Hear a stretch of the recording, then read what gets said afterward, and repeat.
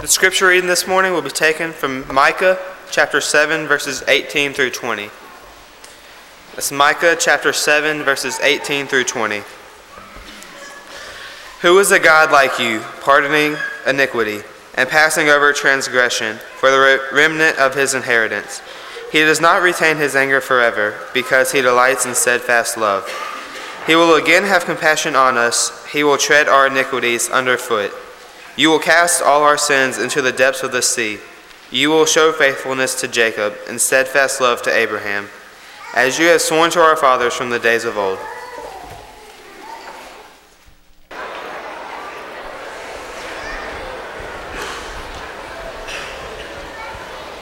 Good morning. It is good to see each of you. If you're a guest, again, we welcome you. It encourages us that you're here, and we want to be an encouragement to you. We look forward also to tonight and hope that everyone will be back tonight as we'll have a combined worship service with those that normally worship in our Hispanic service. We'll all be together tonight and the service will be translated, and we are thankful. In the past, that's always been such a blessing. We've done this each year for a few years now, and we're thankful to have the opportunity again. We appreciate so much Elias and the great work that he does, and each of the members that are a part of this congregation that speak Spanish, and the fellowship that we have with them. And we look forward to this time together tonight. We're also thankful for the opportunity to begin another month and to begin thinking about a topic this month that probably is one that maybe not among us, I hope not, but among so many today, it's a topic that is so much taken for granted. It's easy to throw around the word forgiveness and act as if it is cheap, to become apathetic about it, or perhaps to even totally just lose our focus. And so we hope that this month will be a reminder to us of how important the topic of forgiveness is, the one who forgives us, and then also the responsibility that we have to forgive others. Brian Zond said in his book, Unconditional, in the first few pages he says, if Christianity is about anything, it is about forgiveness. Isn't it interesting to think in Luke, the 11th chapter and verse 4, when Jesus was giving us that short model prayer, how forgiveness was definitely a part of that prayer for us to seek God's forgiveness and offer forgiveness to others. Isn't it interesting when we go to Luke 23 and 34, we see Jesus demonstrating this on the cross as he said, Father, forgive them, for they know not what they do. When we look to John, the 20th chapter, it's interesting to note that this is the passage where he is making it clear. In John, the 20th chapter and verse 22, he says, this is Jesus talking to the apostles. And when he had said this, he breathed on them and said to them, receive the Holy Spirit. If you forgive the sins of any, they are forgiven them. If you retain the sins of any, they are retained. Here he's showing them the authority that they would have as they speak by the inspiration of the Holy Spirit. The words that they were going to speak were authority. But now, of all the ways he could have illustrated that, he goes to the very core of Christianity. Now let's pause there for a moment. Who is the core of Christianity? Christ. Well, what is it that is the greatest that we could seek about Christ? Forgiveness. And so to illustrate this, Christ says, let me tell you how powerful it's going to be, what you have to say. And he says to the apostles, you're going to go speak about forgiveness. And what you say about forgiveness, if folks will follow your doctrine, because it's from God, if they will follow that, sins will be forgiven, just as you have said, they will be forgiven. But if you teach sins will not be forgiven under these conditions, sins will not be forgiven. Now that's sobering. That causes us to realize the fact that forgiveness is not just a free gift that has no conditions to it.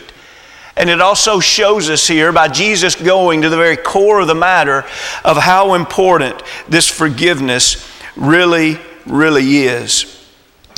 I'd like for you to think, and I really don't know how long ago it was, so if it was just a few months ago, I apologize. My memory's about that long. I think it's been maybe a few years ago. I shared with you this illustration of forgiveness, and I read it again this week.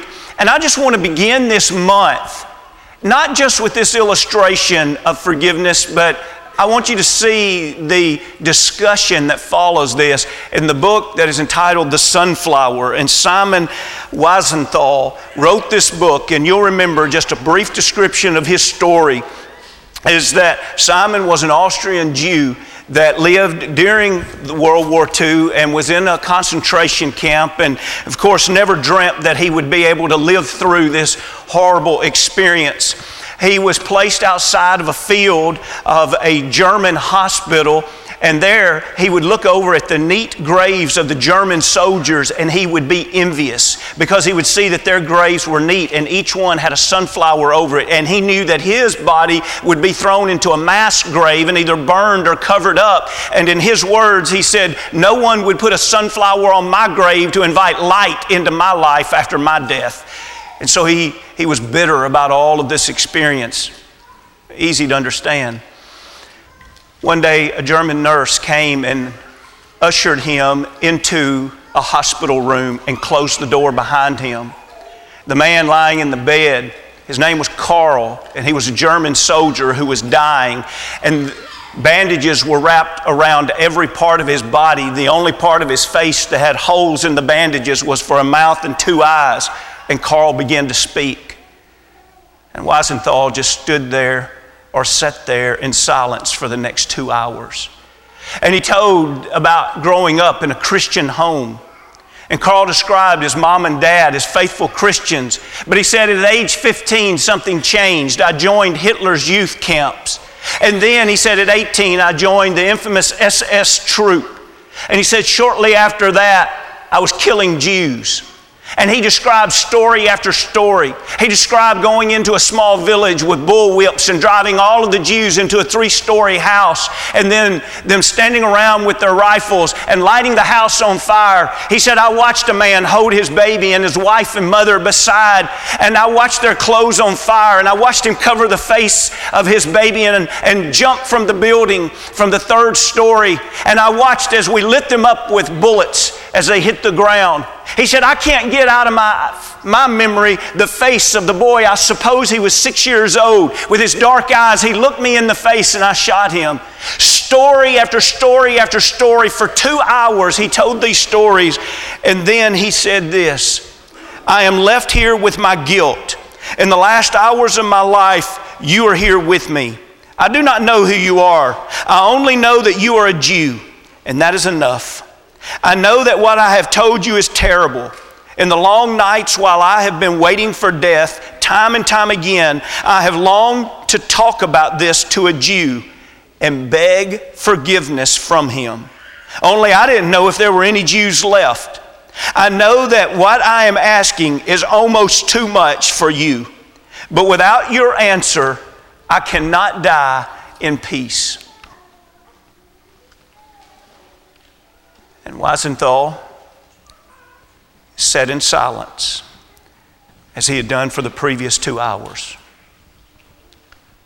And then he stood up and he walked out of the room. Karl left his personal possessions to Wiesenthal, and Wiesenthal refused them. And to Simon's surprise, he lived through the Holocaust. 89 members of his family did not. Now he had to deal with that afternoon in his memory. And so he decided he was going to search for Karl's mother, and he found her. And he said, I just want to hear the story of your son. And she described this good young boy. And said, as a matter of fact, he always did the right thing, and I'm sure that he always did the right thing all the way to the very end. And Simon sat in silence just as he had done with their son, except this time he did it out of kindness. And after the visit, he excused himself. He wrote this book, but the second part of this book is why I especially wanted to mention this to you this morning. The second part of this book is a symposium where he asked 53 of the prominent thinkers around the world, should I have forgiven him? Not excuse him from war crimes. Just as a personal individual, should I have forgiven him? Was I wrong or right to sit in silence? And he asked Christians, Jews, Muslims, atheists, ministers, philosophers, and he asked 53 of them. 28 said emphatically no. 16 said yes. 9 responded they were unclear. But what I would like for you to know is that of the 16 who said yes, 13 of them were Christians. The other 3 were Buddhist. No atheist, no Muslims, no Jews said forgive. Listen, there is something peculiar about Christianity. And is at the heart of Christianity is forgiveness. If Christianity is anything, it is forgiveness. The very reason Christ came to this earth was for forgiveness. The very reason we call ourselves Christians is because we follow the one whose existence on this earth was for our forgiveness. He not only led the way in demonstrating it, He led the way in providing it. And we wrestle with this because it is against our human nature. And then sometimes we're too apathetic with this because we forget how much is at stake when the absence of forgiveness is dwelling within our being. You see a beautiful strand of pearl necklace. Do you realize that all you tend to see are the pearls? But if there was not that thread running through the center of each of those pearls would be scattered across the floor and you wouldn't admire them as a beautiful piece of jewelry. And sometimes I think we fail to see that these 66 books that are encased in this cover, they're not some kind of random books, but they're books that God has brought together with one single thread running through them. And that thread is to say, let me show you how I am forgiving mankind. Let me show you about redemption. Wayne Jackson says you can divide the Bible into 3 parts: the creation, the degeneration, and the regeneration. The creation in the first few chapters. The degeneration begins in Genesis, the 3rd chapter. Sin is introduced into the world and we are separated from God. And the regeneration is all that God has done to bring us back in relationship with Him. On this next slide, I'd like for you to think here of just some simple things that if you know the Bible much at all, you're going to recognize these things. But what I want you to think about this morning and throughout this month, I want you to think about how these things are brought to us really because of God's work to regenerate us, of God's work to forgive us. When we think about creation, we think about the very fact that God was close to Adam and Eve, but in Genesis, the 3rd chapter, it was sin that broke that relationship. And then we see just a few pages over in our Bible, Genesis, the 12th chapter, and we see Abraham's covenant that God made with him. Why did He give him a nation? Why did He give him a land? We learn why in that very same covenant. He says, so that you will be a blessing and that through you will all the nations of the earth be blessed. That blessing was to bring about Jesus so that forgiveness would be brought to the world. All the way back in Genesis 12, we're getting some true and even to some degree clear insight that the rest of this book is going to be about forgiveness. And then when we see that covenant that was made with the children of Israel, remember they're out there wandering in the wilderness, and God doesn't just say, I want you to be my people. He points out the fact that I want you to be my covenant people. I want to make an agreement with you. We don't have a slide for this, but I want to read a couple of verses out of Exodus, the 19th chapter. And if you're looking in Exodus 19, it's on verse 5 and 6 that we're going to read. This is Exodus 19, 5 and 6. And notice what he says, and think about this covenant relationship. Now therefore, if you will indeed obey my voice and keep my covenant, then you shall be a special treasure to me above all the people, for all the earth is mine. And you shall be to me a kingdom of priests. And here it is, a holy nation. These are the words which you shall speak to the children of Israel. And what did he do? He came down and he spoke to Israel and said, do you want to be God's covenant people? Okay, what's the covenant? And he spoke the 10 commandments. 4 of them dealt with their relationship with God. The other 6 dealt with their relationship with each other. And they had to decide, are we going to be God's people? Any of you that are married, you remember the day that you got married? Remember that you made vows? In other words, you said, I'm going to enter into this relationship. I'm going to be close to this person. Relationship. I'm going to be close to this person. Not distant. Not, oh, I never met them. I don't know them. Relationship. I'm going to join into this relationship with them, and it's a covenant relationship. And here are the vows that I'm going to make for richer and poorer, sickness and health. And we see those vows and we think, here God is standing with Israel and He's saying, I want to be close to you. Here are the vows that I want you to make. Are you willing to do these things? Now, when we note that Israel did not always do well at doing this, notice it was always their sin that separated them from God. As a matter of fact, they left God to such a degree that He said, I'm going to let most of you be destroyed. But even then, the remnant that was held back was to offer hope, not just for that dispensation of time, but for that which is coming. The text that was read just a few moments ago, look at Micah again. Micah, the 7th chapter, and this you've noticed in your Bible is the last few verses of this entire book. The first third of the book is God saying, here are the sins that my countrymen or Micah saying on behalf of God, here are the sins that my countrymen are committing. And the next third of the book is this is the way God is going to punish. And the last third of the book is hope in the fact that there is going to be a restoration, and that restoration is going to be through Christ and His covenant. But I'd like for you to note this. And I probably should have said this earlier on, but in a moment we'll slow down and we'll make this point stronger. But just note this for right now. The whole idea of forgiveness is always wrapped up in a relationship with God and the presence of God. And so here He's going to make this new covenant, but I want you to notice how all of this language is just wrapped in language of forgiveness. Look again at Micah 7 and 18. And don't just take this for granted. Think about each of these phrases. Who is a God like you? There's not going to be anybody else that can do what He is about to say. Well, what can God do? Pardoning iniquity. That's what forgiveness is for that crime, for it to be pardoned, for us to be released from it.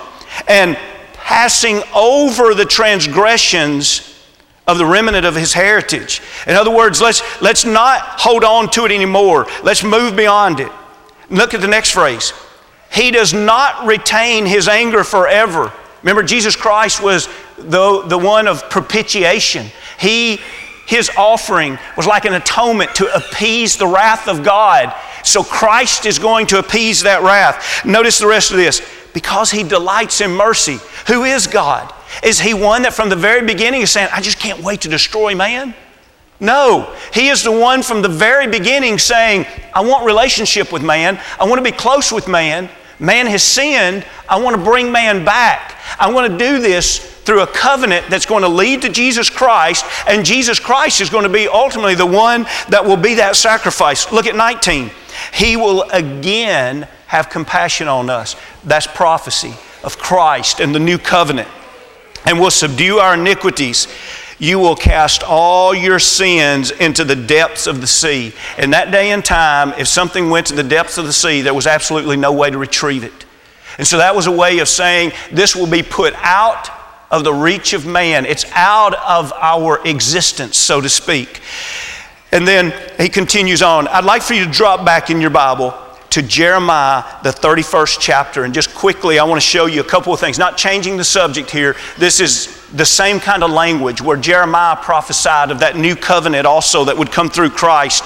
In Jeremiah 31 and 31, notice he says, Behold, the days are coming, says the Lord, when I will make a new covenant with the house of Israel. And 32, it's not going to be according to the covenant that I made with their fathers. Look at 33. But this is the covenant that I will make with the house of Israel after those days, says the Lord. I will put my law in their minds and write it on their hearts, and I will be their God, and they shall be my people. No more shall every man teach his neighbor and every man his brother, saying, Know the Lord, for they all shall know me, from the least of them to the greatest of them, says the Lord. Here it is. For I will forgive their iniquity, and their sin I will remember no more. Do you realize that everything about that first covenant that was made with Abraham, it was made to bring about forgiveness? And everything about that relationship that he was establishing with Israel in the wilderness, he was saying, I want us to have a relationship, and I want you to live a life so that we can maintain that relationship. And so here are the sins that you need to stay away from them. Do not do these. Will you honor these 10 commandments? They didn't do a good job at that. And so because of that, they lost the presence of God and they lost the protection of God and they were destroyed. Now, is everything hopeless? He says, no. Through this remnant, I'm going to make a promise. Israel will rise up again, but now Israel is going to be a new Israel. It's not going to be a nation that lives in one land. It's going to be all those that become a part of Christ. They're going to be the ones that have forgiveness through Christ. I'd like for you to think with me for just a moment, and this thread will run through the rest of this lesson for the last few minutes we have. I'd like for you to go back in your mind's eye to the tabernacle. When you think about the tabernacle, what do you think about? You remember that within the tabernacle was the holy place, and you remember that offerings for sin were made. Why? Why were offerings for sin made? Because in the Holy of Holies was the presence of God. And if we are ever going to have relationship and be close to God, our sins have to be forgiven. Now pause here for a moment. I know that what I'm saying is as fundamental can be, but I am so afraid that as a religious culture, we are losing this in America today, and I want to make sure that as a church family, we understand this clearly. Just because I say I'm close with God doesn't mean I'm close with God if I do not have the presence of God in my life. And I want you to see this from Old Covenant through New Covenant, and we'll spend a little more time on it next week. But what was the tabernacle? It was a place where the presence of God dwelt. And if people were going to have the blessing of the presence of God, what did they have to do? They had to come and bring sacrifice so that their sins would not separate them from God. In other words, in that sense, they had to seek God's forgiveness or they could not have the presence of God. Do you remember in Exodus, the 32nd chapter, how significant it was that sin removed the presence of God? And by the way, if you're doing a study on sin and forgiveness and redemption and all the things that we're talking about this morning, really this is one of the first times in the Bible where it starts to really be pointed out clearly the cost of sin and various things of that nature. And what is this? This is the time where the children of Israel built the calf, and so Moses comes down, and let's read verse 30. Exodus 32 and 30. Now it came to pass on the next day that Moses said to the people, You have committed a great sin. So now I will go up to the Lord, and perhaps I can make atonement for your sin. See what Moses is saying? He's saying, listen, we have a serious problem here. You created a sin that's going to separate this nation from God. I'm going to go and see if there's anything that we can do to make atonement for our sin. And so notice 31. Moses returned to the Lord and said, Oh, these people have committed a great sin and have made themselves a god of gold. Yet now, if you will forgive their sin, but if not, I pray, blot me out of your book which you have written. And in 33, the Lord said to Moses, Whoever has sinned against me, I will blot him out of my book. God says, look, I have a book. And this book is going to be the book of those that will dwell with me, not just on this earth. They will dwell with me forever. And sin not only separates us from God now, but it separates us from ever. And Moses loves the people so much, he says, take my name out of the book and let their name remain. And he says it won't work that way. It's each individual's sin that separates them from God, or it's each individual's forgiveness that they seek from God that draws them to God. And the rest of this is a beautiful, powerful study about God not dwelling in the midst of the people because they're sinful people. Because of His merciful ways, He did promise in the following verses, I will send my angel and I will let him lead you to that land. But I am not going to dwell among those people anymore. And you remember in the next chapter, Moses literally packs up his tent and he goes outside the camp and he sets up his tent, and here it's called a meeting of the tabernacle, so that God's presence would come. Now let's just pause here for a moment and make this real clear. You can imagine the children of Israel in their camp and they're saying, Moses, you're our leader. Why are you packing your tent? Because you guys are sinful. And God doesn't dwell in the midst of sinful people. And I want God in my life. I want the presence of God. And so what I'm going to do is I'm going to pack up my tent and I'm going to go where God will come. He won't go in the presence of sinful people, but I'm going to be out here. And by the way, if you want to see the presence of God, you can come out and join me outside the camp. And that's what's so significant about this whole exercise, is it is proving to mankind that God will not dwell among sin. And Moses literally had to leave the sinful people for God to dwell among him. And then in the next few verses, when God is saying, go ahead and lead them, He's saying, absolutely not. If your presence will not go with us, we'll stay out here rather than go without you. So what's the point? So we don't lose this thought. I want you to think with me, and we don't have time to develop these, but I want you to think with me. In John, the 1st chapter, what is so significant about Jesus coming to this earth? Remember what the presence of God?